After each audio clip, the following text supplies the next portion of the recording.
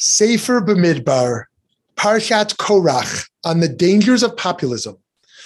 Parshat Korach is named for the Levite who, in this week's Parsha, heads a large rebellion against the leadership of Moshe and Aaron, which of course causes disastrous results. Korach's people being swallowed up into the ground and a plague killing 14,700 more people. The uprising begins, though, with the pretenses of seemingly righteous intentions. Number 16 tells us, V'kalu al Moshe v'al Aaron v'yomru aleihem rav lachem ki kol ha'edah kulam kadoshim uvetocham Adonai umadua titnasu al kahal Adonai.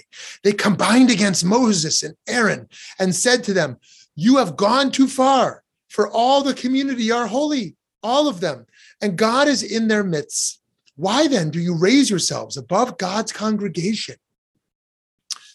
On its surface, this sounds like a fair point. To people who demand equality, his message naturally resonates.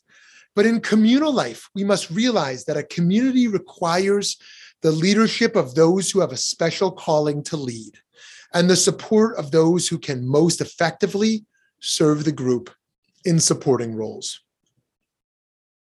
In Parshat Behalotecha from 2 weeks ago, Miriam and Aaron, two important figures in their own right, question the authority of Moses, saying, "Has God spoken only through Moses? Has God not spoken through us as well?" And the Torah immediately responds with an endorsement of Moshe's character, saying Moshe himself was very humble, more so than any other human being on earth. The medieval commentator Avraham ibn Ezra says that the mark of Moses' humility is that he did not seek honor over his brother. Being humble, it seems, is a key characteristic of a strong leader. Populists, however, tend not to be so humble. Populism, although it is an imperfect term, refers to a political approach that strives to appeal to ordinary people who feel that their concerns are disregarded by established elite groups. So Korach, who leads a rebellion using this exact tactic, exploiting an egalitarian ethos in order to increase his own power, is the perfect example in the Torah of a populist. The problem is not with Korach's argument itself, but with his intentions. Pirkei Avot, the ethics of our ancestors, uses Korach's rebellion as the quintessential example of an unnecessary conflict. It teaches, every dispute that is for the sake of heaven will in the end endure, but one that is not for the sake of heaven will not endure. Which is the controversy that is for the sake of heaven? Such was the controversy of Hillel and Shammai. And which is the controversy that is not for the sake of heaven? Such was the controversy of Korach and all his congregation, the quintessential impure motives. Rabbi Jonathan Sacks of blessed memory explains this somewhat cryptic teaching.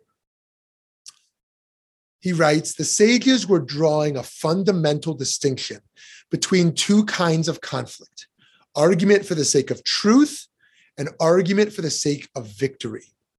The rebels' rhetoric had nothing to do with the pursuit of truth and everything to do with the pursuit of honor, status, and as they saw it, power. They wanted not to learn, but to win. Moshe and Aaron are the leaders of the Israelites. This doesn't mean he should not be challenged, but it does mean that it's a mistake to deem them the enemy to overturn for no reason except to heighten one's own status. And we are all vulnerable to populist efforts to persuade. The beginning of our Parsha tells us that Korach rebelled with 250 Israelites, chieftains of the community, chosen in the assembly, men of repute. Perhaps the closer we are to power, the more careful we must be about reaching for more of it. In a world in which people like Donald Trump, Jair Bolsonaro, and Vladimir Putin seek to galvanize the masses to increase their own sense of greatness, we are tasked with making sure that the actions we take are in service of truth and justice, not purposelessly tearing down existing leadership. But how do we handle the populist movements that inevitably pop up and win over much of the public? Rabbi Sachs had found two potential answers in this parsha. For one, we can appeal to people's existing gifts. He wrote, Moses tried to argue Korach out of his dissent, not by addressing his argument, but by speaking to the resentment that lay behind it. He told him that he had been given a position of honor. He may not have been a priest, but he was a Levite.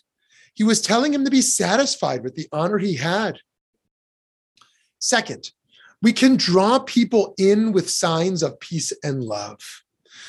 Elaborating on a later part of the Parsha, in which Aaron's staff miraculously sprouts blossoms and almonds, Sachs said, what resolved the dispute was not a show of power, but something altogether different. In the Near East, the almond is the first tree to blossom, its white flowers signaling the end of winter and the emergence of new life. The sprouting almond branch was therefore more than a sign.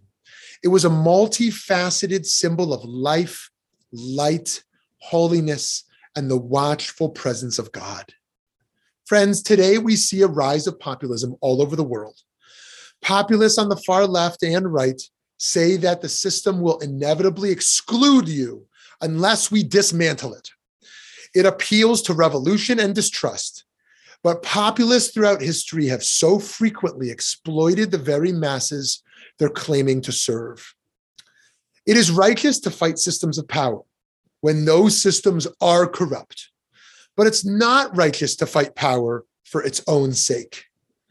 There is a blurred line sometimes because we do want to build movements that create a more equitable society and challenge the systems of oppression. But we must think carefully about how to do that with thoughtfulness and nuance. We must be careful not to destroy more than we build. So God teaches a profound lesson with the swallowing up of Korach, of how we must act with alacrity to protect the vulnerable in society from populists who are self-serving. We must make sure that the conflicts we have aim to be generative rather than destructive. Shabbat Shalom.